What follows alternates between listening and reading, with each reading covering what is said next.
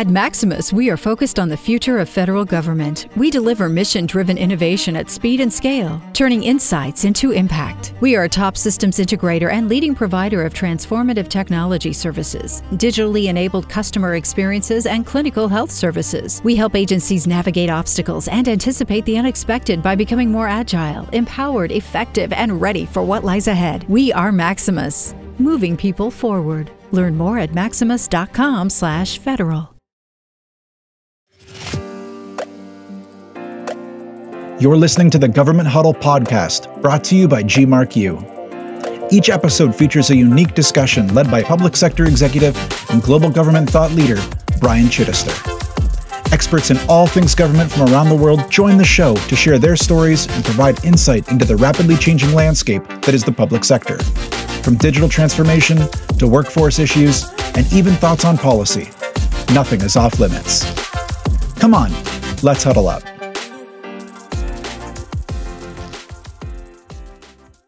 We started doing this right around the time COVID hit.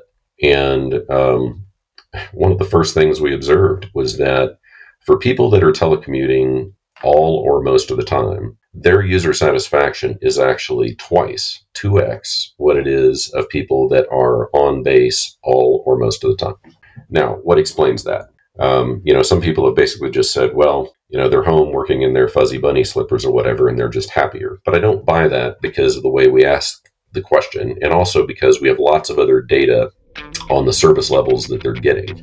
So a lot of what explains that, frankly, is just differences in the network. When you're home on a good Wi-Fi connection, assuming you have good Wi-Fi and assuming you have a good computer, you can connect via VPN to our network in a way that frankly gives you better performance than if you're on most of our bases. Welcome back to the Government Huddle podcast, guys. I'm your host, Brian Chittister. And I have a packed show today that's really going to rival any of my previous shows in terms of the amount of information you're going to take away. So hold on. In recent years, user experience and customer experience have been one of the primary conversations happening in government. Yet with all that focus, it really has been focused on civilian agencies and at the state and local levels of government. But there are things happening, perhaps behind the scenes, within the Department of Defense to improve the user experience for the warfighter. In this episode, we're going to extract some of those key programs and priorities with U.S. Air Force's Chief Experience Officer, Colt Whittall. Not only is he the first CXO for the Air Force, but he was the first one to hold this position within the Department of Defense. But that's changing, as we're going to discuss. And as I mentioned, this is a packed show, so I'm also fortunate enough to have Maryann Monroe and Nate Aiken, two senior experienced leaders from Maximus, who are going to talk about best practices on implementing some of the priorities that I discussed with Colt. And not only how to implement, but more importantly, how to make it sustainable. But first, I'm excited to bring Colt on. Welcome to the show. Thanks so much for being part of this discussion. Yeah, thank you very much, Brian. Appreciate it.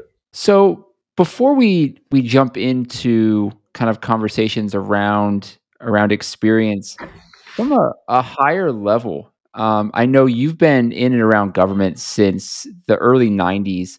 I'm curious to see how you've seen government's approach to technology change over that period of time. You've obviously been in the commercial sector, you've been in the government sector now, and like I said, been around government. How have you seen that evolve? I think the biggest single thing, frankly, is just user experience is now a term that is used within senior leaders of the Department of the Air Force, and I would even say within DoD. And that's a fairly recent event. It used to be that if you talked user experience of IT, people in the Air Force would say, well, you can't call it that. And I would be scratching my head and saying, well, that's the industry standard term. That's what everybody calls it. If I don't call it that, people aren't going to know what I'm talking about. And then they would suggest alternate names because user experience sounded fluffy. It sounded like we were selling vacations or cosmetics or something like that. And of course, that's not true. Well, that is true if that's what you're doing. But in the Pentagon, user experience is a different thing, right? The mission's different, and so it's just different. So I would say the number one thing that I've observed over this time period is that UX has gone from something that you have to name something other than what it is to something that is actively talked about and is I wouldn't. It's far from our number one priority. We have some pretty big priorities, as you would imagine, but it's up there. What would you credit that change in mindset, kind of driving that forward? Because honestly, when I have conversations like these, it feels like the technology takes a back burner, and really, it's that mindset change around how certain pieces incorporate into the mission. So, what would you credit into that mindset shift into the prioritization of user experience? I think really, I have no data to back this up, but just my personal observation is I think some of it is, I don't mean this in any bad way, I think some of it is a little bit generational. The senior leaders in the Pentagon now are, a lot of them, some of them are still baby boomers, but there's a fair number of, Gen X types like myself that we understand technology, I would say, a little better. And by the way, we don't, it's not like my kids, what is it, Gen Y now, or Gen Z, I forget, where it's like the air they breathe. But I think part of it is just generational. I think people intuitively understand that their computer should work better. It should not crash all the time, and startup should not take 15, 20 minutes. And applications that do fairly simple things like track your, annual fitness test and requirements and how your, compliance is with that, those things should be relatively intuitive and easy to use, and they should get you to the data quickly that you need. So I think part of it is just frankly generational. I would agree with you. We've had that very similar conversation on the show. I mean, I think you're getting folks like yourself and even younger that are in leadership positions that understand and prioritize some of the things that perhaps weren't understood and weren't prioritized in the past. So I couldn't agree with you more. And I'm glad you brought up some of the elements you just did, um, like computers booting up and working or crashing, as it were. But before I jump into that, because I do want to touch on that, because there's some research you're doing there. But across your career, what really drove you towards being interested in experience, how things are designed, work, engage with us? What drove you towards that interest? So I think it goes back to when I was actually fairly young. I was always a little bit of an oddball somewhere between, I enjoyed science and math to some degree, well, to a large degree, but I also really enjoyed, um, I don't know, I would say, science and math, by the way, can be incredibly creative. Just to be clear, engineering is inherently creative, but also some of the kind of what people would think of as creative and design related topics.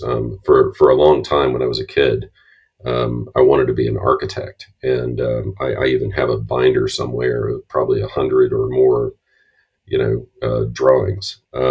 And I would imagine that mom has it on the shelf somewhere.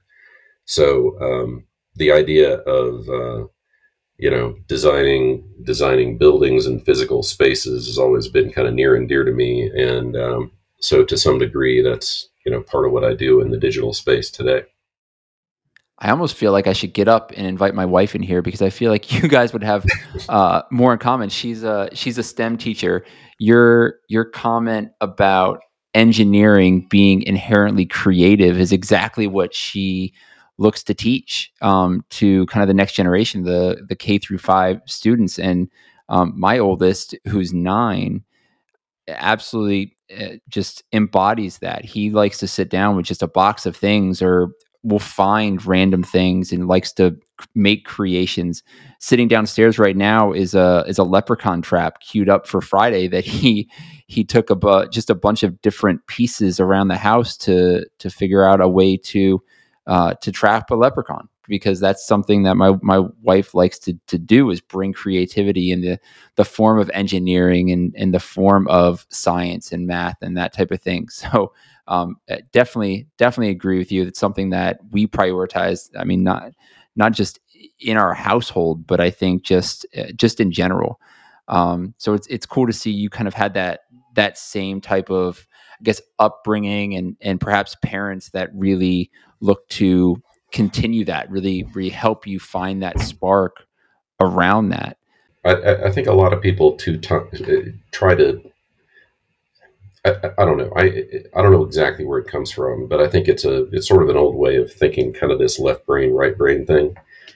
I don't really buy into that, and I never have. I mean, it may apply to some people, um, but I know a lot of people that are creativity. They're intensely creative. They're also um, intensely technical, and I think that's also, frankly, just it's probably more common than not, in the digital space. But anyway, so yeah, no, glad to hear that. And I hope that I hope that education and guidance counselors and everyone else are catching up on that.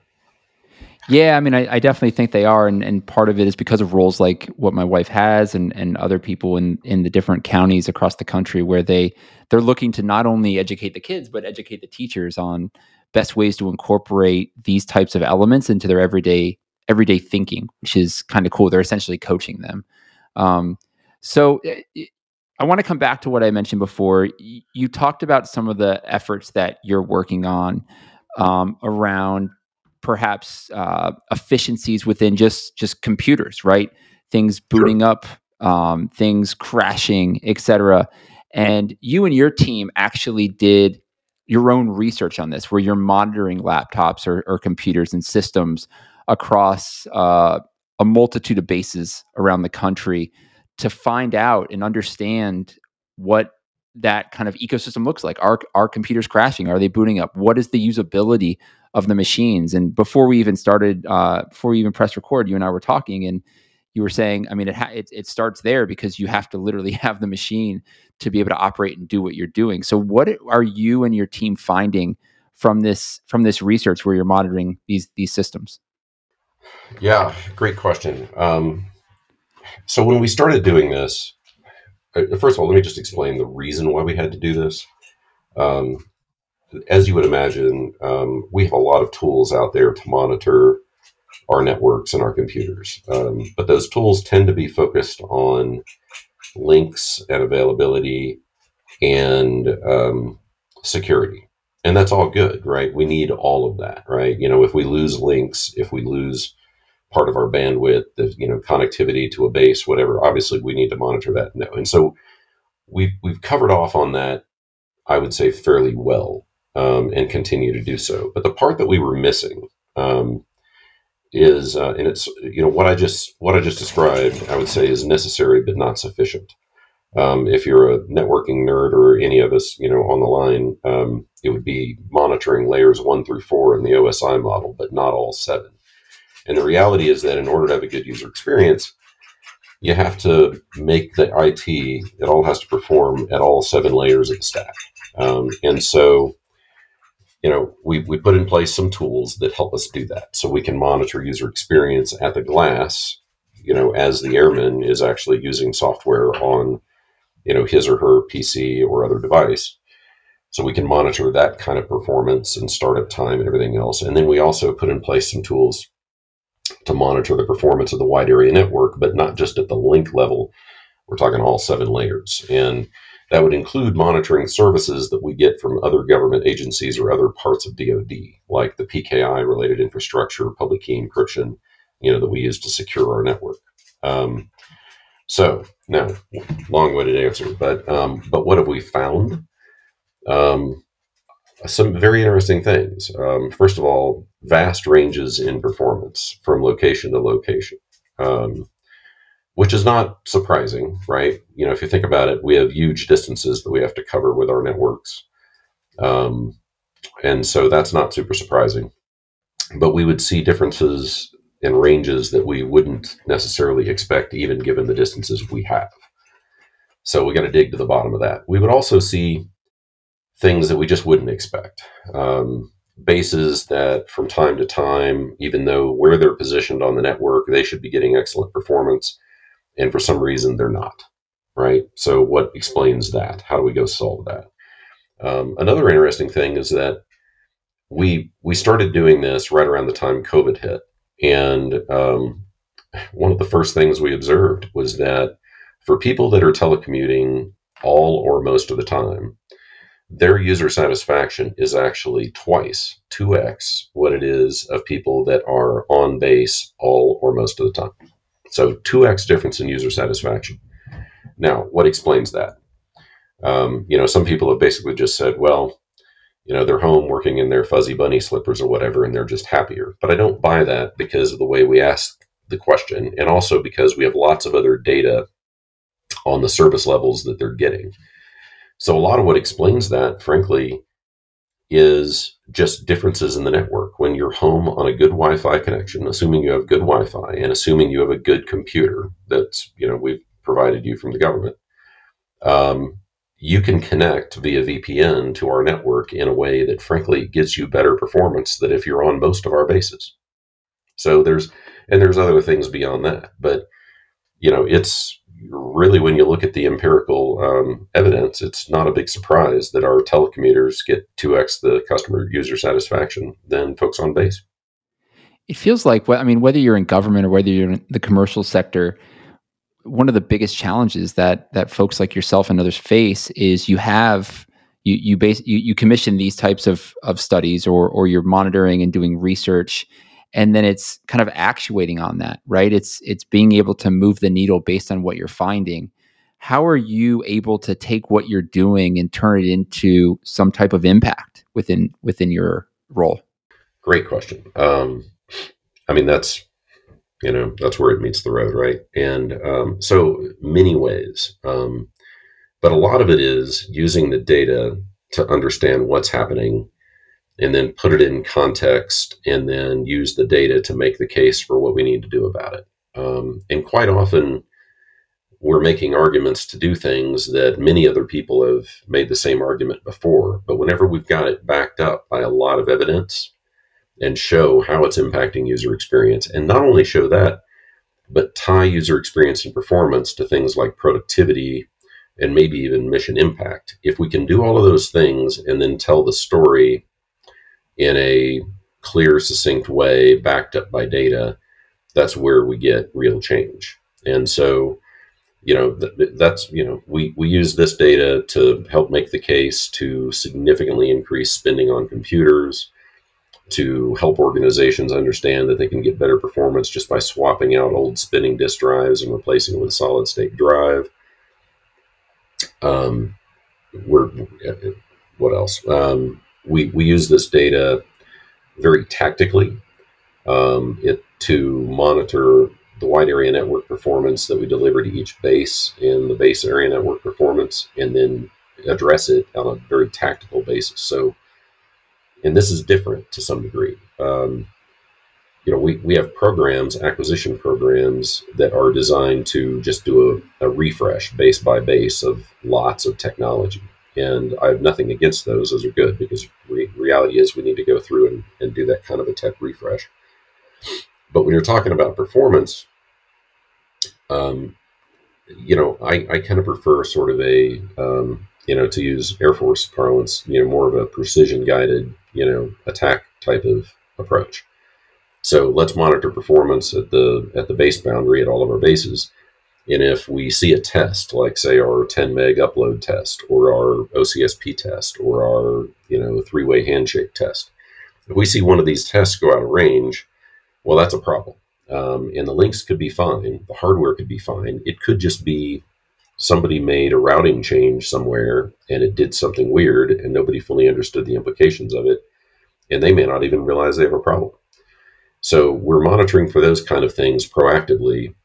And frankly, I think a lot of our very best work right now is being done by people that are just monitoring that data proactively and then going and addressing it, and they with very little fanfare and hardly any recognition, other than I try to recognize them for it.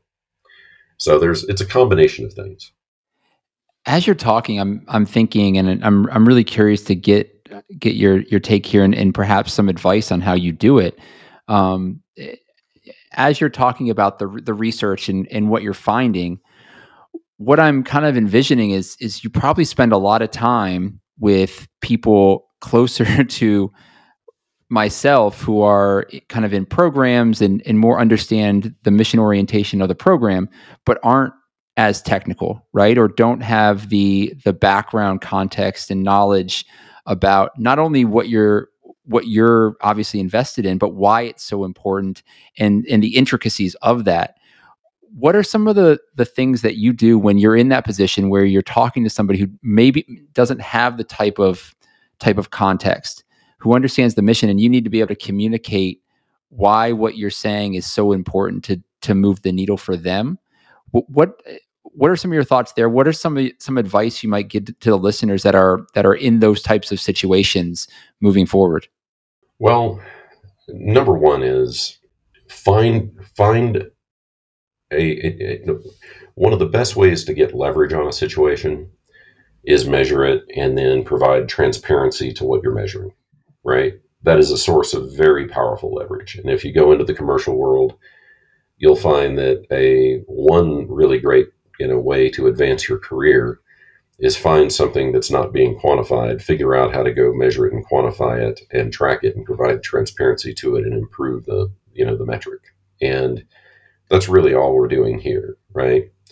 We knew we were managing links and doing a pretty decent job of that. We know we're managing security and doing a pretty decent job of that. But we were not managing user experience from the airman perspective. And so that's really the gap that we've closed. And then, so that would be big observation number one. Go find a way to measure what's not being measured and then provide transparency and accountability and a plan to improve it, and then engage the senior levels in your organization.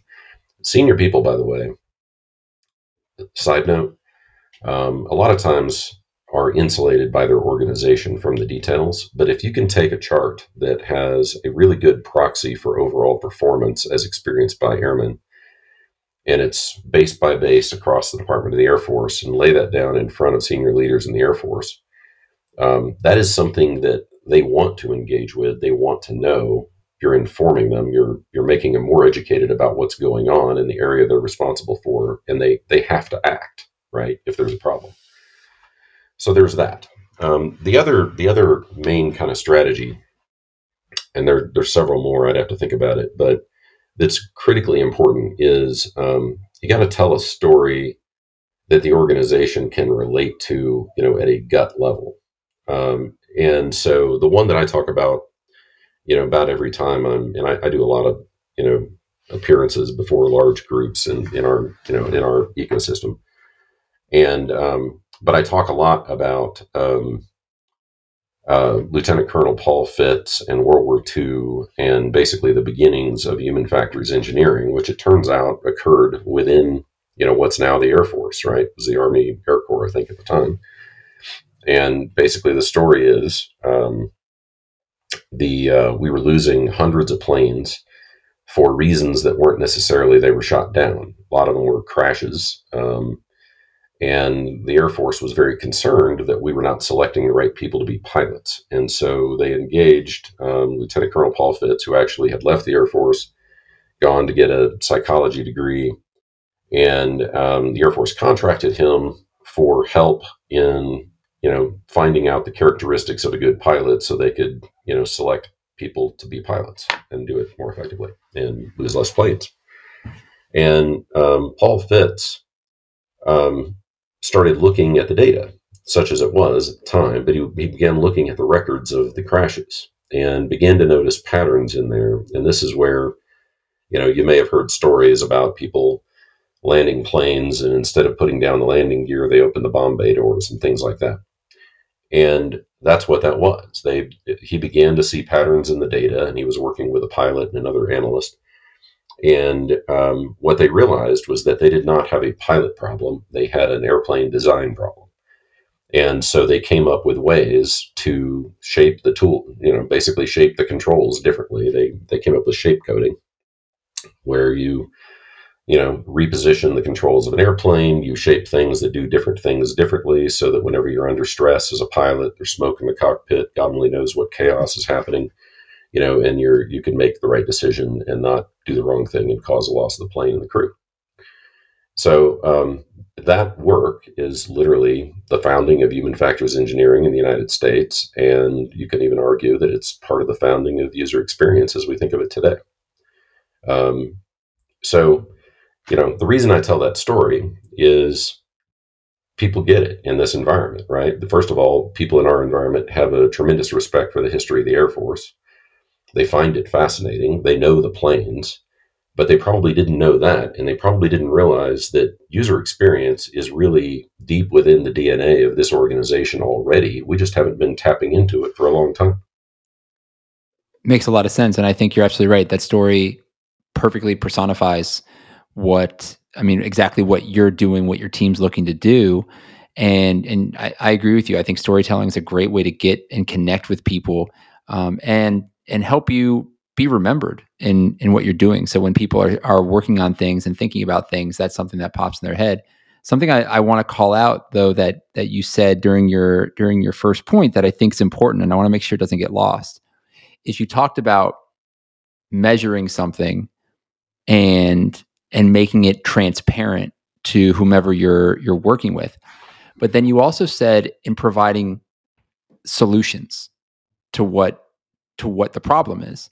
And I think that it sounds so simple, but I often think that's a missing piece in what maybe folks in the more technical area don't bring to the folks that are in the non-technical or the more programmatic areas.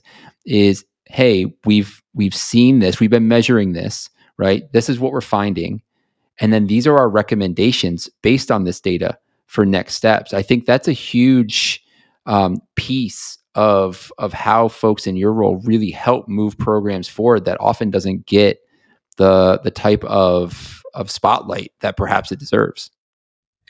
100% agree with you. And I mean, I will tell you, it's not easy, because the reality is, if we're looking to improve performance across a big swath of our bases, it requires tremendous expertise in multiple technology stacks. And there are very few individuals, if any, that understand all of those technology stacks. So it gets pretty complicated pretty quickly, both technically and organizationally, right? You can't go solve big problems in our environment, with a small team of 3 or 4 people, right? There's little teams of 3 or 4 people in multiple different organizations that each own a chunk of the problem. So, yes, I mean, I agree with what you're saying. I'm simply saying it's difficult. I Oh, mean, it can be absolutely. done. It takes I think it's time. why it doesn't happen so often, is because it is so difficult. Is you're having to combine different skill sets with different literacies around technology. It is so difficult. So as you're doing this, then I'd be curious to know, what are some of the biggest challenges that you're facing as you're looking to kind of reshape mindset and drive change? Because when I talk to folks like yourself and others, especially when they're looking at customer experience, right? Getting even beyond just user experience, but even customer experience, they talk about institutionalizing that mindset within their own organization, right? It's not even that they don't have access to the technologies that can help or the resources that can help, but it is really getting the entire organization to understand and move forward on that type of mindset, on that type of mission.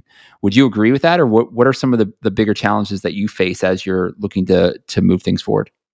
Well, first of all, I agree with you. Getting that kind of alignment is essential. Um, and back to data.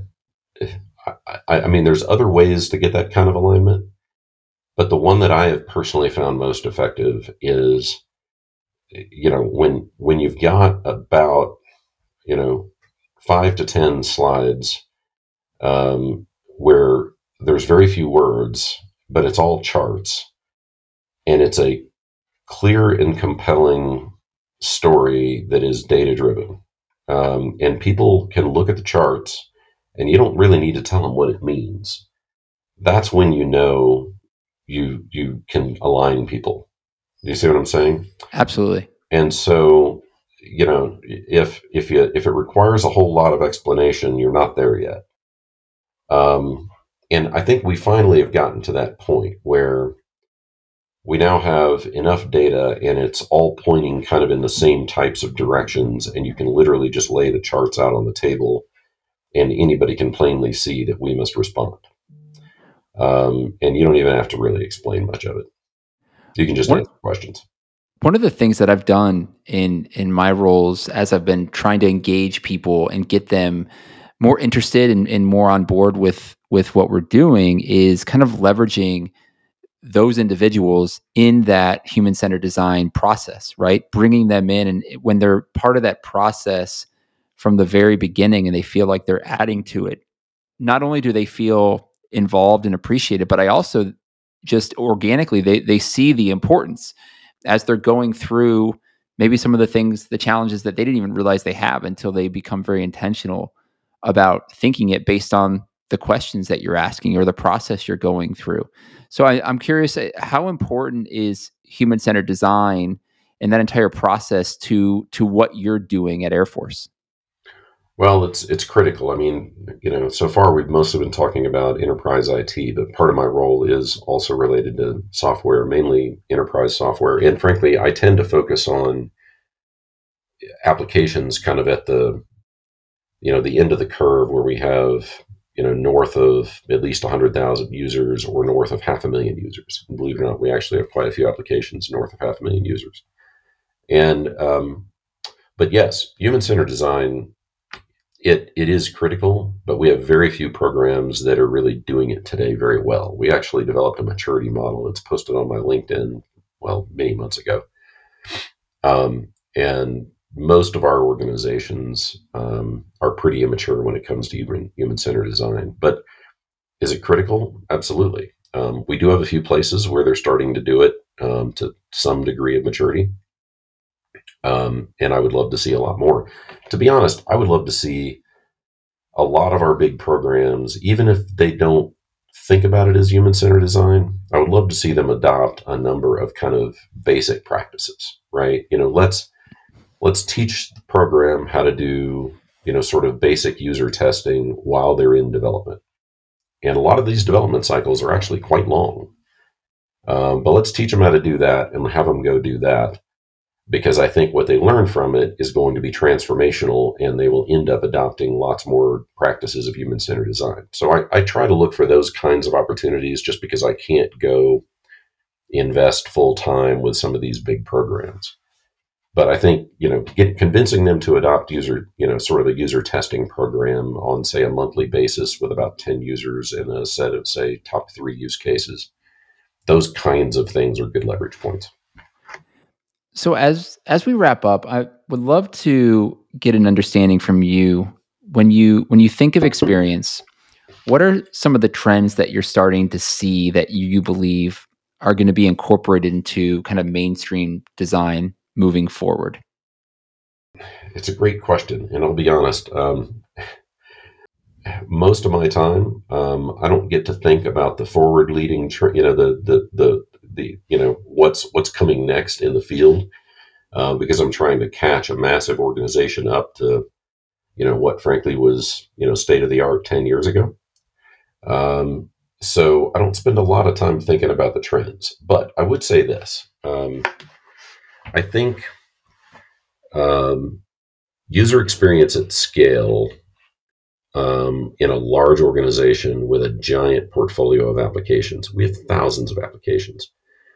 I think some of these tools, I talk a lot about data, as you know, but some of these tools to capture lots and lots of data that you can use to, iterate your application, I think are really, really cool. And as a government employee, I'm not supposed to name names, so I won't name any names right now. But some of the ones that you're capturing an entire transaction. You can follow a user through their transaction flow, and you can essentially recreate that afterwards, figure out where people are messing up, that kind of thing. So those kinds of tools would be incredibly invaluable in our environment.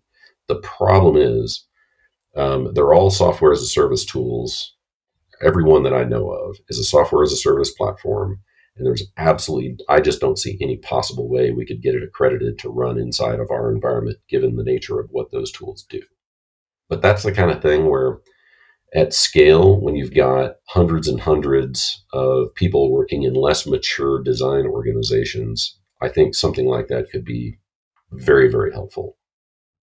I feel like we could have an entire conversation about what you just said, because we have so many maybe smaller, more emerging companies that are coming up with some really cool technologies that support things like that, and other things that can help government agencies, Department of Defense especially, that, and you said it, to be able to get kind of hardened to the level that they can be trusted in your environment is difficult. And when you're a smaller company, having the money to invest to get to that type of posture is also very difficult. So you tend not to get the combination of the two quite as often. But hopefully at some point, I mean, like I said, we could prognosticate about this for a long time, but hopefully at some point we're able to find a meeting of the minds and get more of those types of companies, I think, engaged with government, because I think it could make them even more efficient, even more agile than kind of what we're seeing today.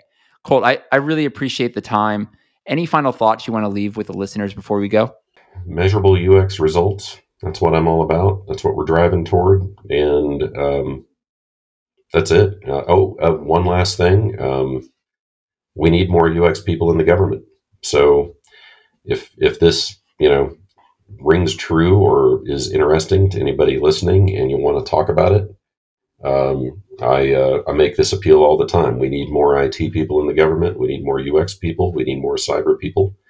And there's lots of opportunities if you want to come in and learn how this works and contribute, for 2, 3, 4 years, and then go back to what you're doing now, or go on to the next thing. There are opportunities to do that, and we need a lot more of that. Am I wrong to say, weren't you the first chief experience officer within DoD? Yes. And I mean, are you seeing more of these roles opening up based on the success that you're having? I am actually. So we now have a chief experience officer role at A1X, which is our personnel area, and that, frankly, that portfolio, when it comes to applications that sort of touch every single person in the organization, right? It's HR, personnel type stuff, right? Everybody uses this. They don't use it all the time unless you're a personnelist, but so we now have a CXO dedicated to just that portfolio of roughly 100 applications, and they are redesigning and rebuilding that.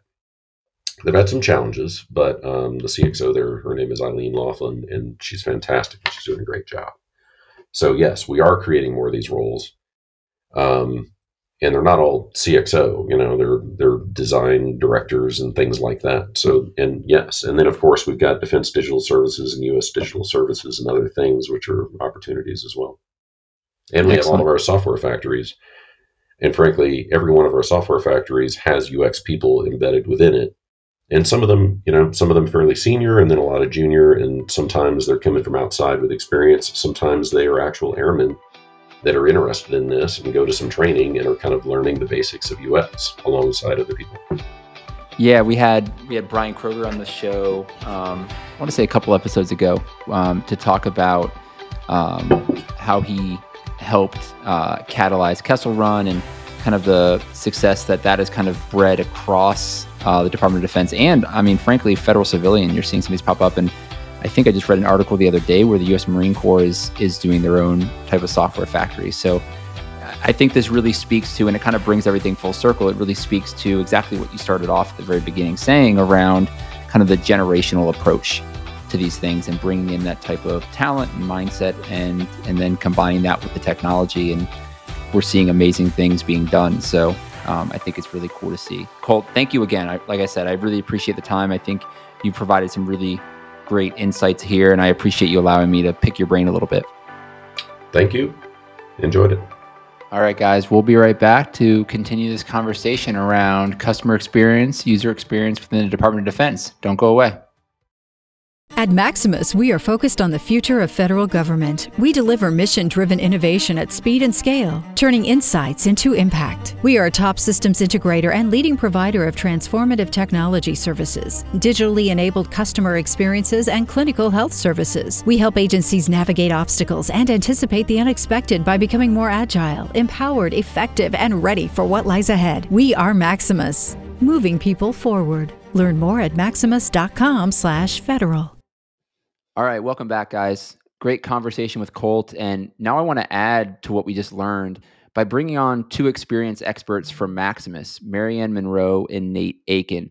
Maryann is the Senior Director for Total Experience Solutions and Services, and Nate is the market leader for the U.S. Air Force. And I'm really grateful to have you both on the show, and I want to jump right into it.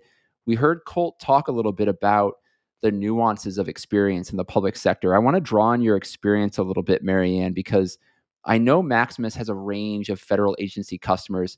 Tell us about the CX work that you've accomplished with them and how it's the same or different from commercial CX. Sure. Thanks, Brian. And thanks for having us today. So, yes, at Maximus, we're really fully aligned in driving the federal government's customer experience agenda as outlined in several of the key policies that have come through over the last several years, including the executive order on improving CX and service delivery. So, we're really laser focused on solving the most complex government challenges and improving federal services to be simple, seamless, and secure. We've accomplished this in a variety of ways. Whether it means that we're developing user friendly mobile apps and digital services, or delivering customer service to millions of federal student loan borrowers and Medicare beneficiaries. We serve a wide variety of customers, both in the defense arena, the health arena in the federal government, as well as civilians. So anything from providing our veterans with vital medical disability examinations to student loan borrowers, the range of our customers that we serve on behalf of the federal government is large and wide. I think the common thread is that we really put the customers at the center of how we design, build, deploy, and improve our services at the end of the day. That's really critical for us so that we can be in step with our federal partners, but also elevating and continuing to focus on the experiences and services we provide to those people. Let me ask you this. I mean, you mentioned a couple things there that might have felt like almost science fiction for government just a few years ago, like, go figure, a mobile app, right? What has been over the past few years? What have you seen like from a willingness standpoint for government to jump into some of these technologies and these, I guess, experience platforms for citizens? Yeah, I think we've seen quite an explosion of platforms that really help to elevate customer experience and provide tools right at the desktop for all levels, the people on the front lines providing services, as well as managers who are running program operations and need to be really elevating the performance and understanding what's happening at every moment during the day. So I think we've seen a vast advancement in the federal government using these types of tools, and also using them to help understand better what is happening overall in the services that they're providing, and understanding those customer insights to help them better drive or change the direction they're going, or drive improvements in different areas based on the data that's accessible to them now more than ever.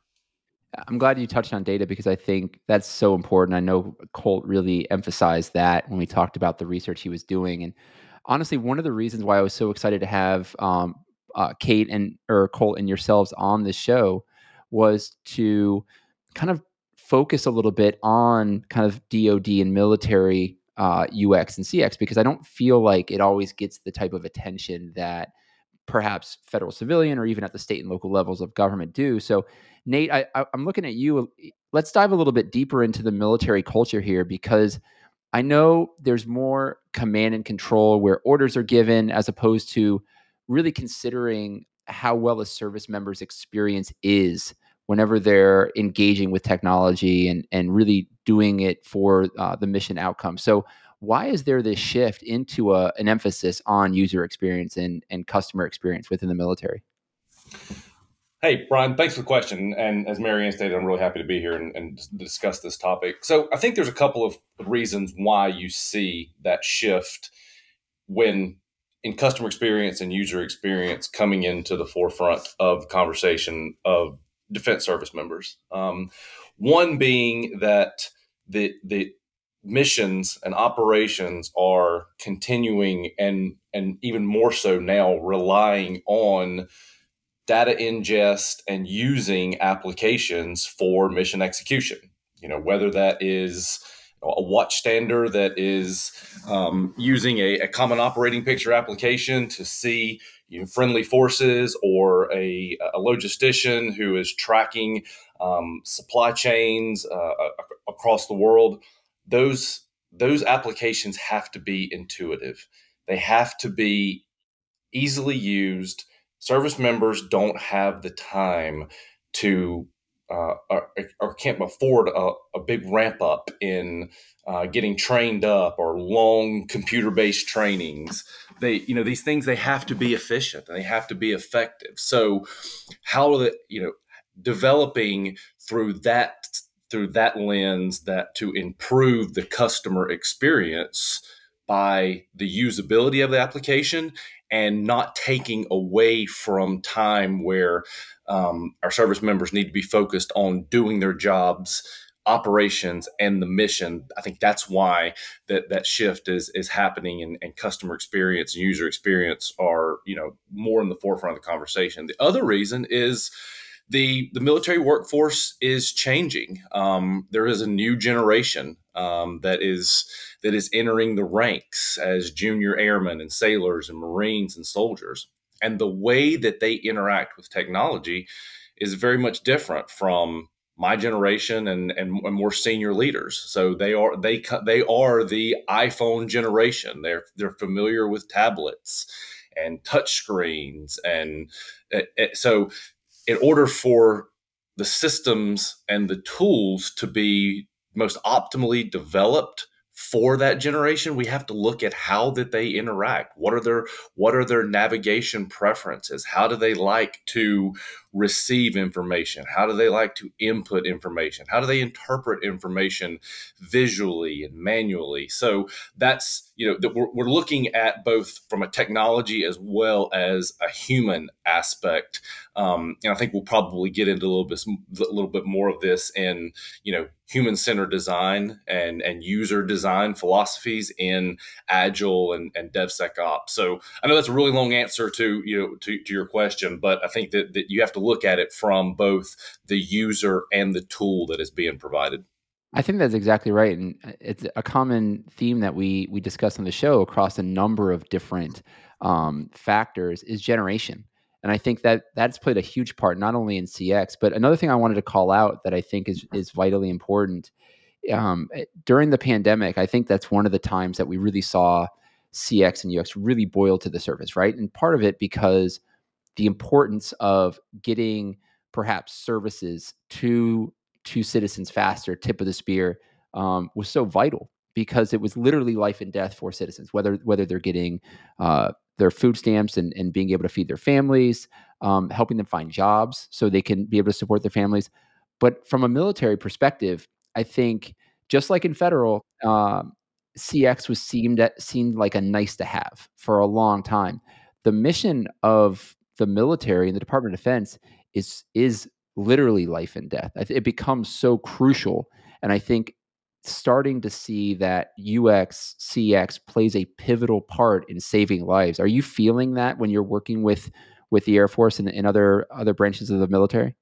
Oh, absolutely. And I think, I want to reference something that Colt has said in previous interviews, in, how he defines as the chief experience officer for the Air Force. And if your listeners are not aware, the first service, by the way, to have a chief experience officer. But his perspective is he is not looking for an emotional experience. That it is. As opposed to maybe a commercial industry where you have a buyer or you have a customer and you want their experience to elicit some type of emotion with their customer experience.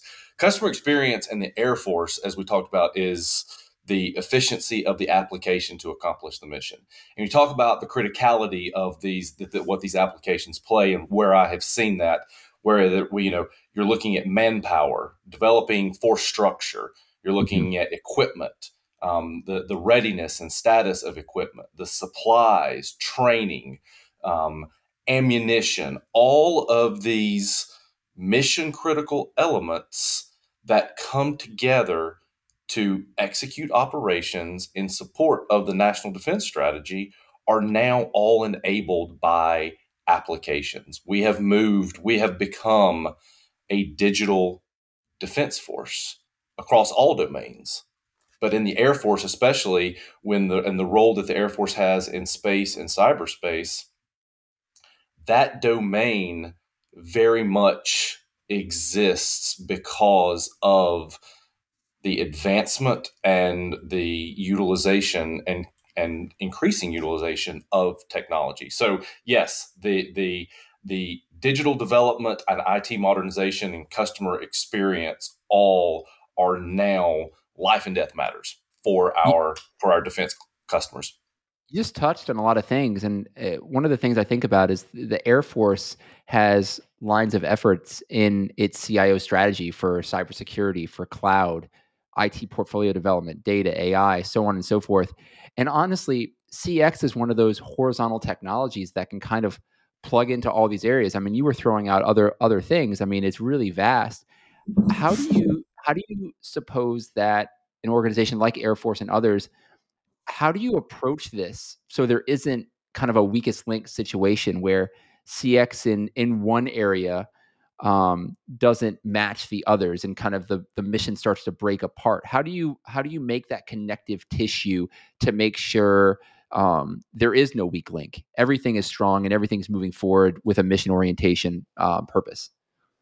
Well, Brian, the first thing I think you do is you look at CIO Nossenberger's lines of effort in her CIO public strategy as a single element and not 6 discrete activities. Everything fits together as a piece of the puzzle for the digital ecosystem. So to ensure that you don't have a weakest link scenario, I think you have to define what is the element of CX for each one of those things. Cloud, cybersecurity, application modernization, data, AI, ML.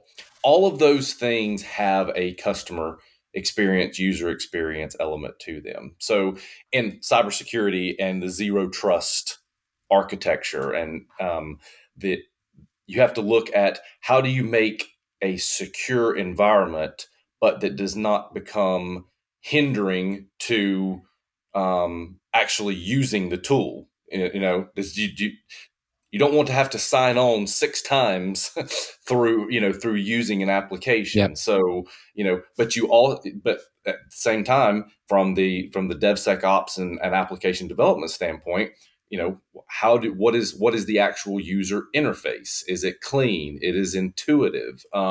From the cloud standpoint, how are you, is your cloud structure set up for fast and seamless and secure data transfer so that users can get the information and input the information and access the information and data that they need? So I guess my answer to that is you apply CX to every one of those lines of effort and individually define what it means. And then you develop a comprehensive picture where they all fit together for one singular capability.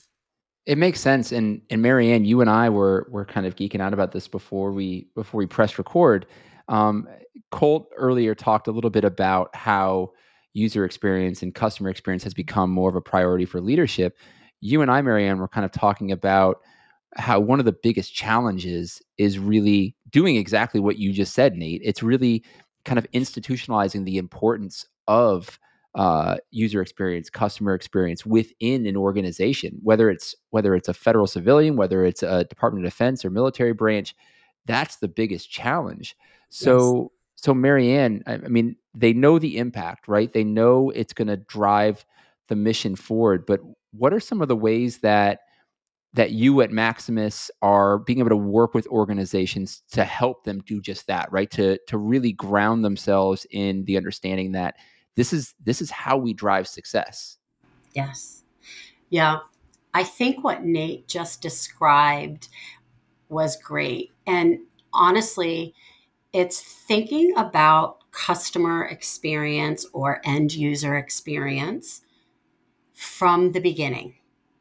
And it is the fiber that weaves into the business strategy overall, just like Nate described, whether it's cloud, um, et cetera, right? It's a fiber and a strategy that you have to, you're piecing together a lot of elements, but customer experience runs through the thread. So how have we done this at Maximus, or how have we enabled our agency partners to do this? Number one, you have to align from the top with what the vision and the mission is of the agency and understand that fully. And as agencies continue to evolve in their journeys with integrating customer experience discipline into the fiber of how they think, how they work, how they budget, how they procure services. It's a constant effort of alignment at every step of the way. So, in other words, not viewing customer experience as something separate or bolted on. It's woven in. And I think we're seeing that more and more as we work with our agency partners in this area. So, understanding their vision and their goals for modernization are so critical to our success, helping our agencies be successful in their mission. So, that's number one. Having that vision, understanding it, communicating it, and evolving it and continuing to communicate it, it is so critical. And then secondly, Brian, I think it's really important from the beginning to be thinking about and understanding, defining what success looks like as we're developing strategies to enable our agency partners. What does success look like? That's different when you're talking about all of these different pieces that Nate just described, right? In one area, it's improving operational efficiencies, right?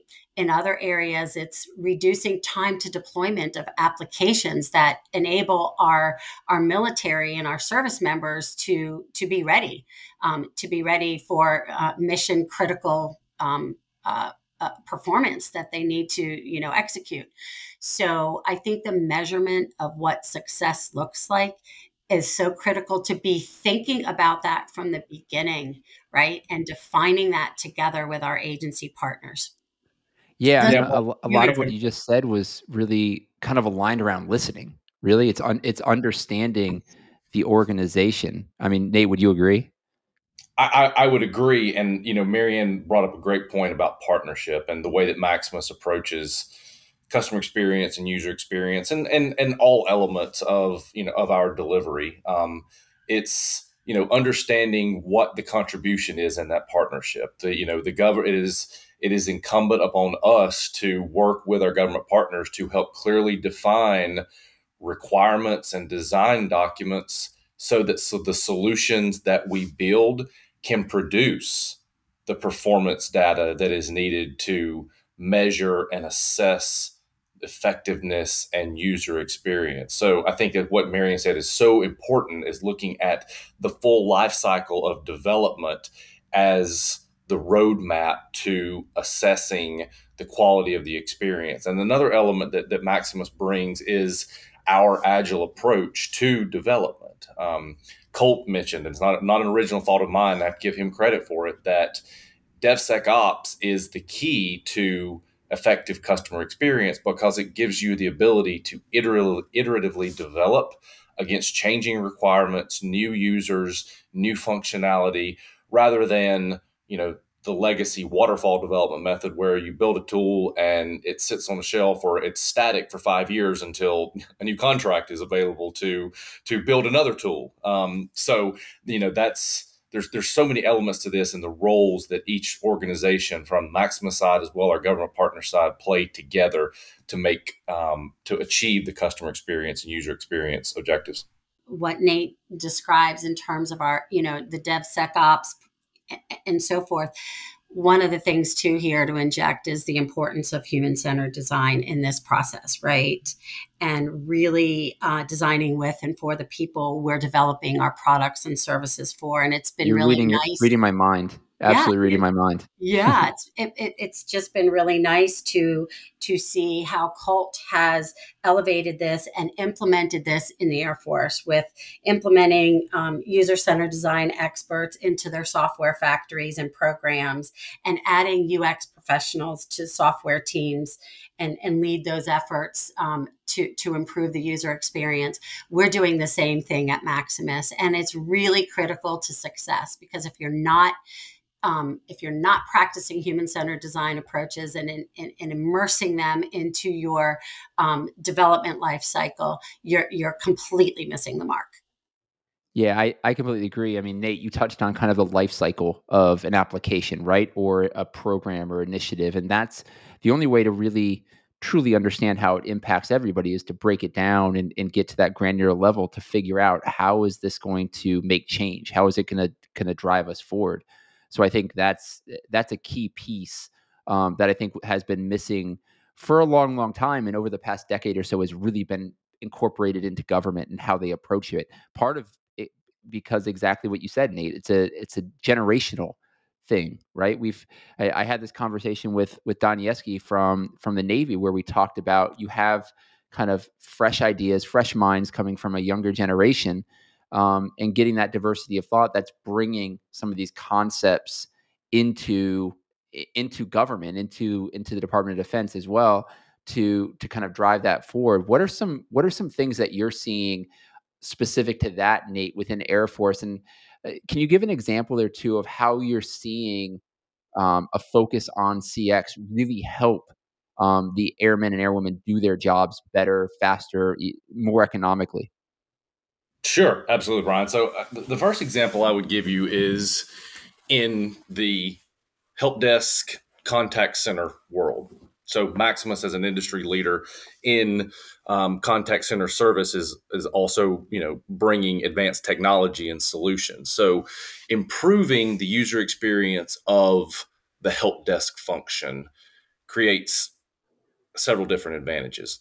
One advantage is for the actual call center representative. So if they have an interface that helps them bring a more human and person-centric approach to the function that they're performing, then the end user is ultimately going to also receive the benefit of that. So, looking at solutions where you can see how many times has this person called the help desk, what are their problems, where are they calling from, where, instead of just two voices on a phone, an improved user experience and customer experience interface for the help desk is more efficient, reduces time to actually solve issues. And it's no secret those issues are many times, hindering accomplishing a mission, whether it's logging into a system or, getting permissions to be able to access something. So, the trickle down effect of improved customer experience in a help desk environment is, cost savings, more efficiency, and also a happier and better served force. So that's one example. I mentioned earlier about what applications are being used for. The operating environment now is joint and it's multilateral. It means that Air Force, Navy, Marine Corps, Army are working interoperably in a joint all-domain command and control construct, but we're also working with our partners, with the Australians, the British, the Japanese, the Koreans. So information sharing has to occur in that environment. So the user experience of how to, cross cultures across all of our different partner and nation and allies in application development, in sharing information, data, sensor data, fusing data, intelligence. That's another example of how that in the defense world that an improved user experience can enhance missions.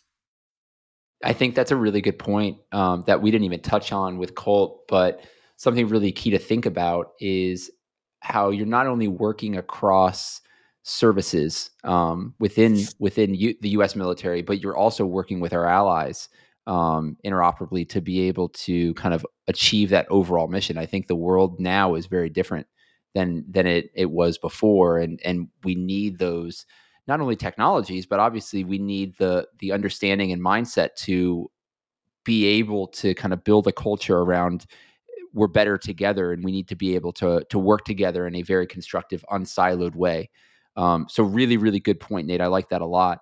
And as we're starting to wrap up, I want to ask each of you one more question. It's going to be the exact same question to get your opinion here, and it's a really, really simple question, but it's not so simple to do as are most things. How do you? And I'm going to start with you, Maryann.